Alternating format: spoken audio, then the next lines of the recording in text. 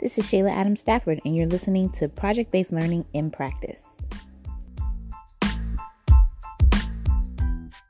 Thank you for tuning in to PBL in Practice, a weekly broadcast where we talk with top leaders in project-based learning to discover best practices, share successes and failures, and learn from each other. My name is Shayla Adams Stafford, and I've been an educator for the past 10 years, focusing specifically on project-based learning. I had the amazing opportunity to speak at the White House in 2015 to share how PBL looks in my classroom before a room of national leaders. I'm a member of the National Faculty of Buck Institute and founder of Remix Education, a nonprofit that serves first-generation college-bound students.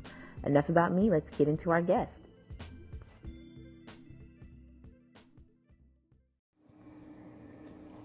Our guest for today is Jill Akers. Jill has been an educator for over 20 years.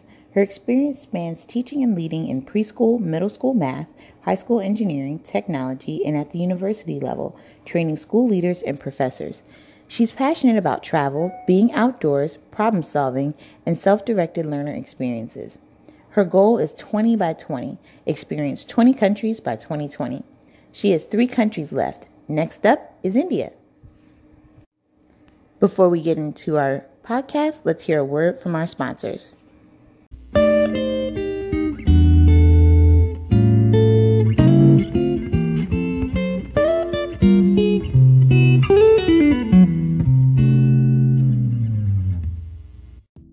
This week's podcast is brought to you by the Buck Institute for Education, who believes that all students, no matter where they live or what their background, should have access to quality project-based learning to deepen their learning and achieve success in college, career, and life.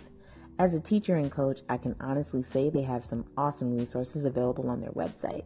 Everything from books to project planning guides to project calendars, rubrics, assessment maps, you name it. They offer services that can really help your staff or district implement high-quality PBL, including training, coaching, and my favorite, project slices, where educators get the experience of going through a PBL project as if they were students. Check out all they have to offer on their site, www.bie.org. Again, that's www.bie.org.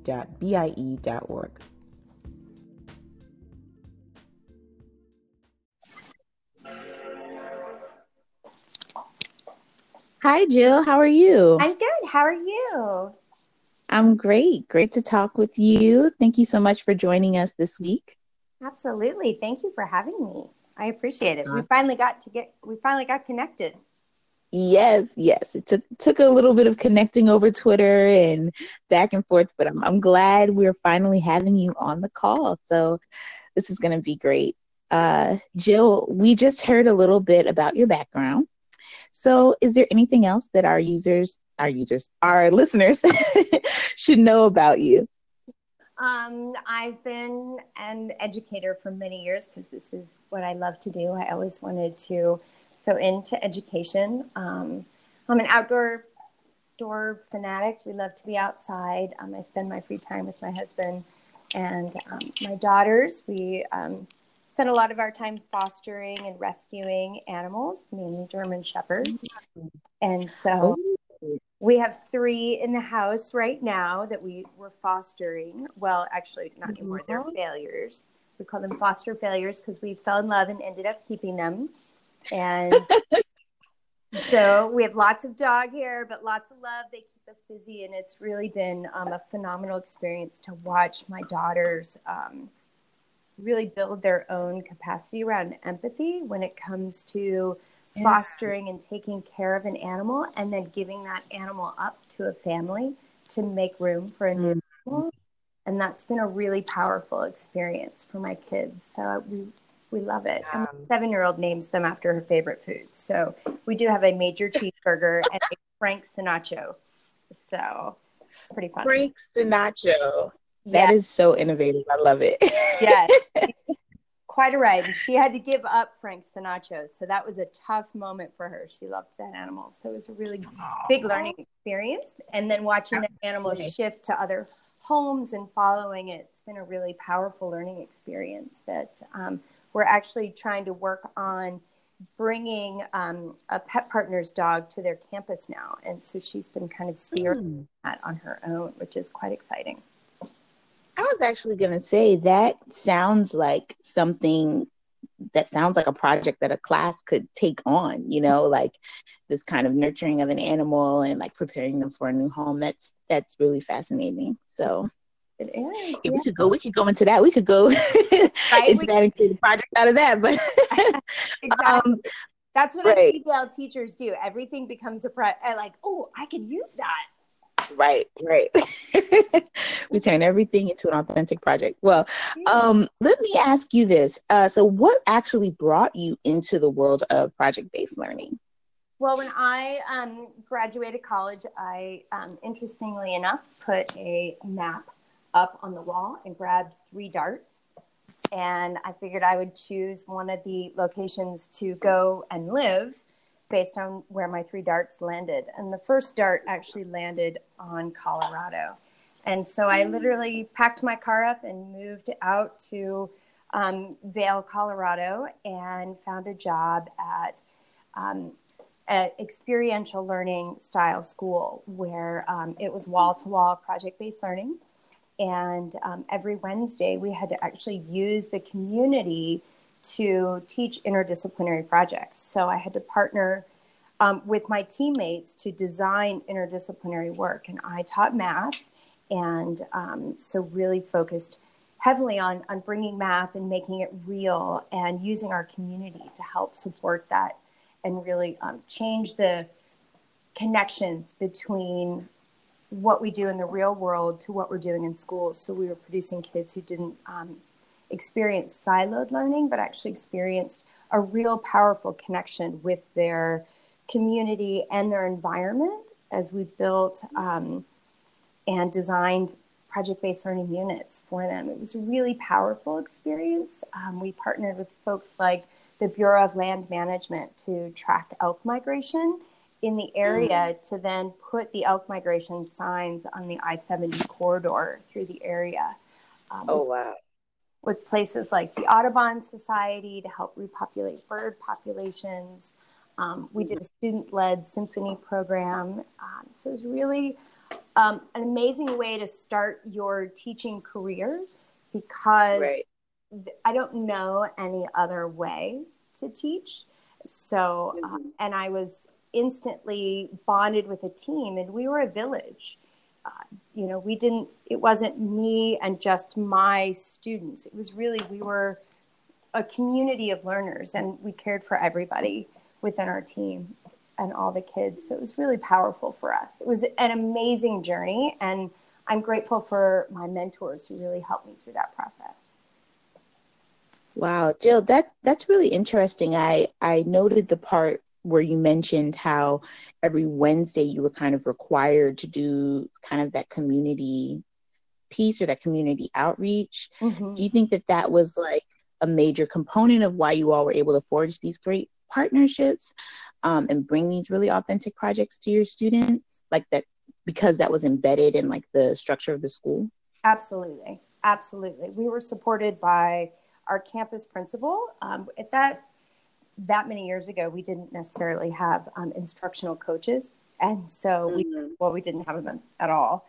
And so our principal really made that a value in the school, and she supported that process. So she would either come in and cover our class while we needed to connect with a community partner, or she would allow us to bring community partners in and work with setting up the partnership with the students during the process. And so we used our school or the public transit system to really coordinate our trips. And so they would make certain stops to help ensure that our kids got on and off the buses in a really close proximity to where we were trying to go. And it really supported as our students in understanding that the community is there to support them and help them integrate their learning in a real way. It was very powerfully supported by the principal of the school. I was going to say that's real powerful leadership to have the principal just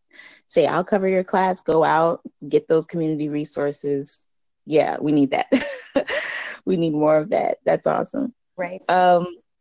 So Jill, what do you consider to be your PBL superpower? This was really challenging. I sat down to kind of really think about what is it? And I don't think I can claim a superpower. I think what I've taken away is that I'm a learner and I try new experiences. I take risks and I make mistakes all the time. And I think always being a consistent learner keeps me in that beginner's or learner's mindset of what the struggle is when you're bringing something on and what it's like to simmer in the ambiguity. And that's really molded and shaped my ability to remain student-centered while at the same time allowed me to be supportive and resourceful for the teachers and the school leaders that I work with. Mm-hmm. So I don't know if I have a superpower, but I think that one thing I continually rely on and work on as well is the power of listening and questioning. So if I had to say a superpower, I think it would be that my experience has taught me that it's not about me and my ability. It's about I need to listen and question to help the person I'm working with, whether it be an adult, whether it be a child, to really begin to ask questions and find their curiosity and find the relevance to what we're working with so that they can build their confidence or understanding around what we're doing. And that's been a huge piece for me to then always bring the work back to the learner's voice. Right. For me, my school experience starting in kindergarten was not a positive one. I am a questioner. It's not that I don't like to follow rules, but I like to find the reasoning why behind those rules exist. And if I can find a loophole, I might. So the first year I was suspended from school was kindergarten. And probably every year after that, I was the kid who used to ditch class in middle school and go hang out in the HVAC system, crawling through tunnels to go actually listen to interesting teachers because I really wanted to learn. I was bored.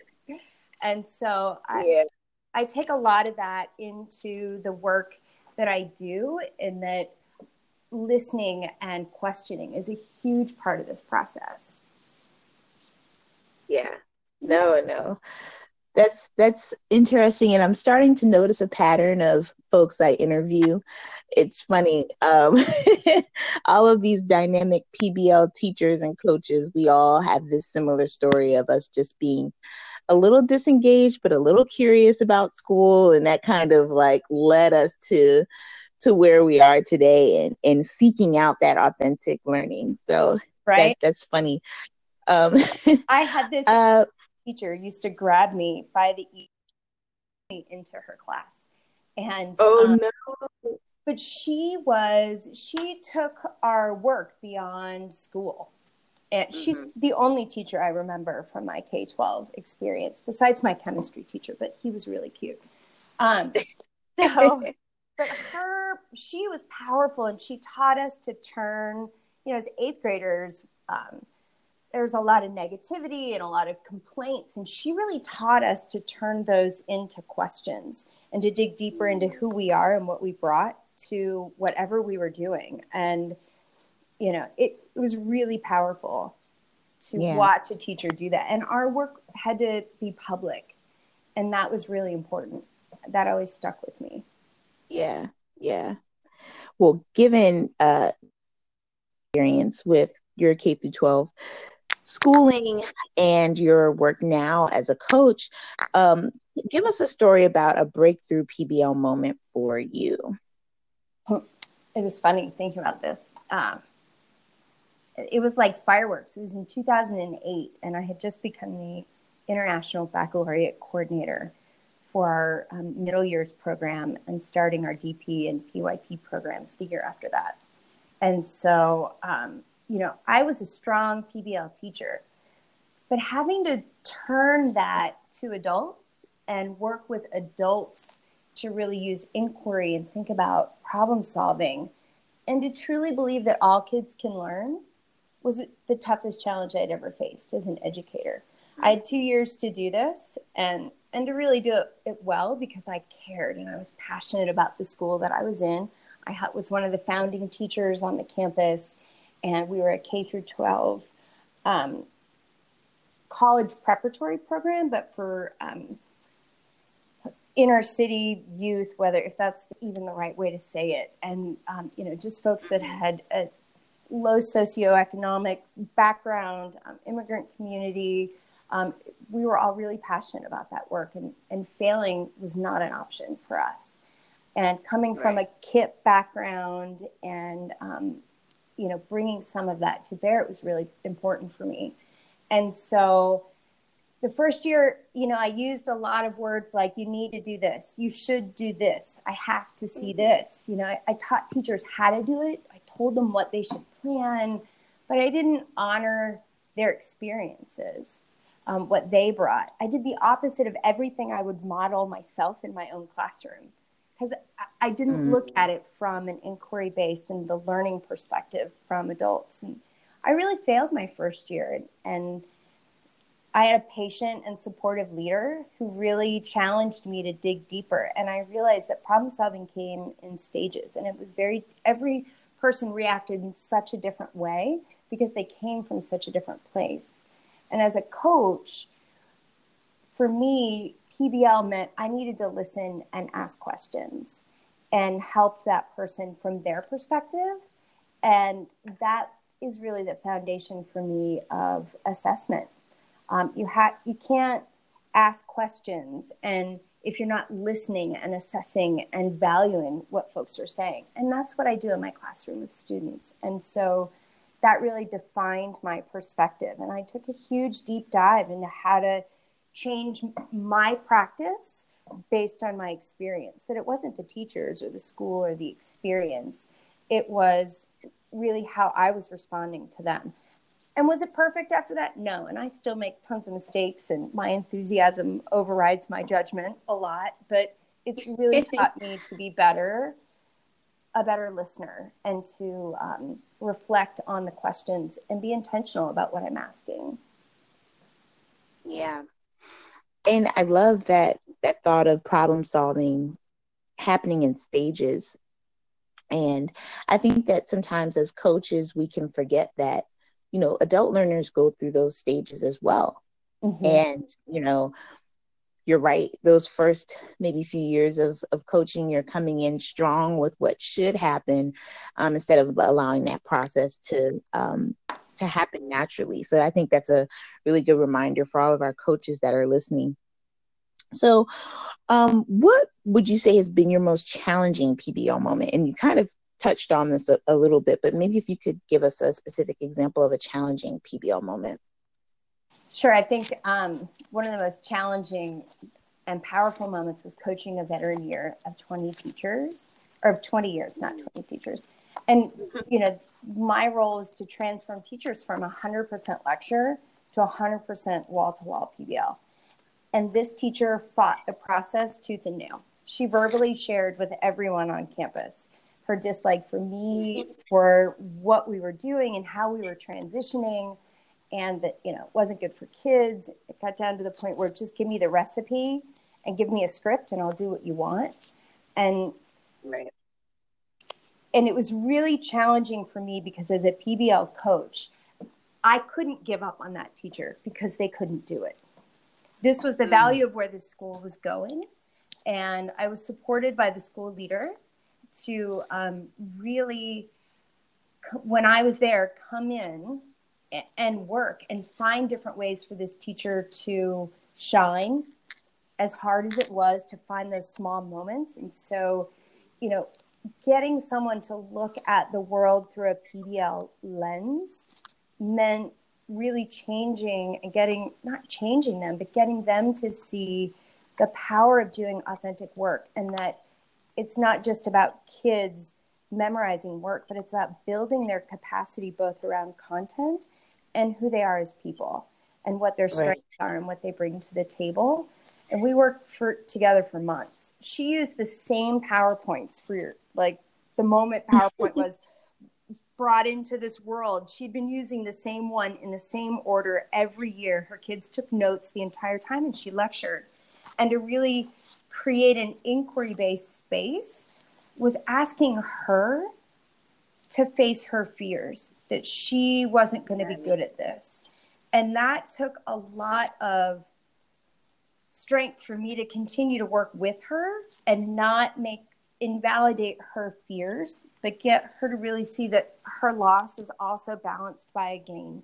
And how do we highlight and honor students?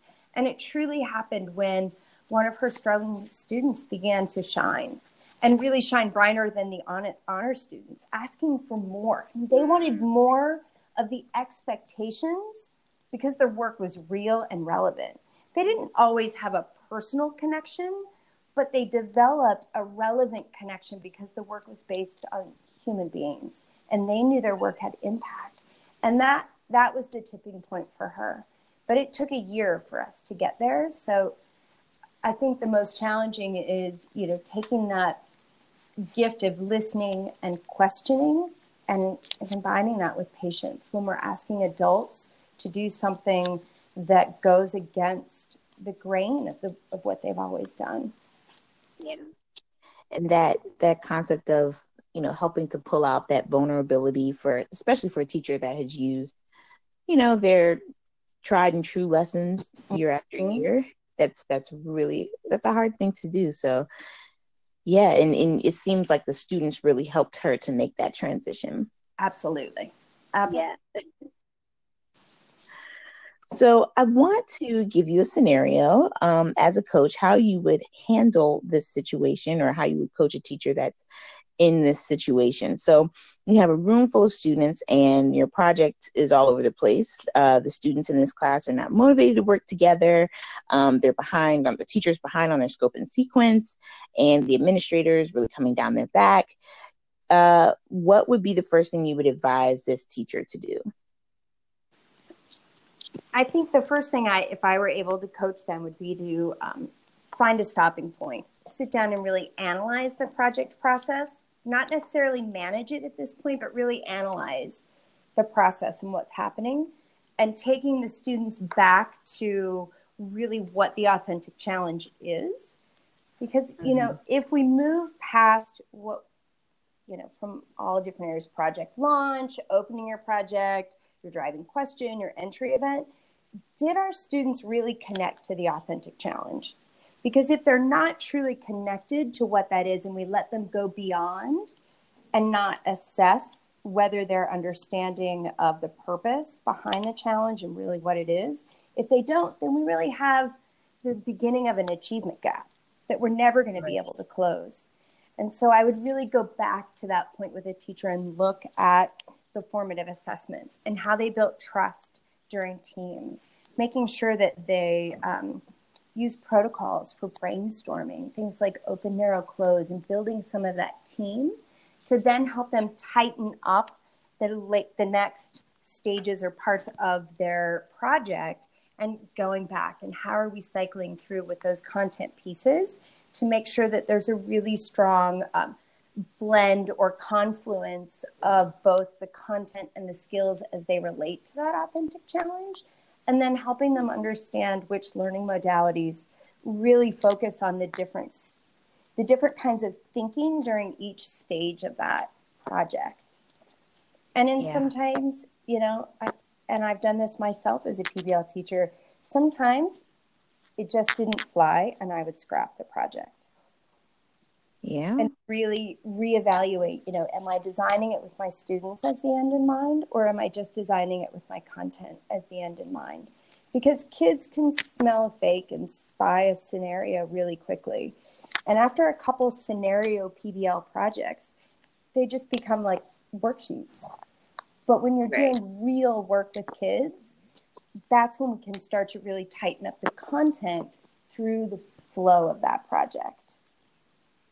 I don't know if that answered your question. I hope so. that does. And I think that reconnecting students to the authentic challenge, or else you'll have, like you said, you'll have an achievement gap within the classroom. I think that's really insightful because you can keep pushing through a project and you'll have a few kids and make that connection. And then you'll have some other students that are just lost in the sauce. And they're like, okay, this was a great way for me to work in a group and kind of chill for maybe a few weeks, but I didn't get anything. I didn't really take away from it the content that I was supposed to learn. And so I think that to stop the project altogether and take some time to step back. Yeah, one of my dearest and closest friends, she's a professor at UGA, and we call ourselves, there's a whole group of us who started teaching together our first year at this school in Colorado. And now we're 5 old lady teachers after 20 years. We call ourselves the Edgeaholics. And she was doing her PhD and working on ethnographic studies. And so she really shared with me and taught me about observation and listening to design formative assessment. And so that was really powerful, the skill of observing what's happening to your students and understanding your content when they're articulating the work around their project. Are they articulating it with naive misconceptions or a really strong hold and grasp on the content to explain their thinking?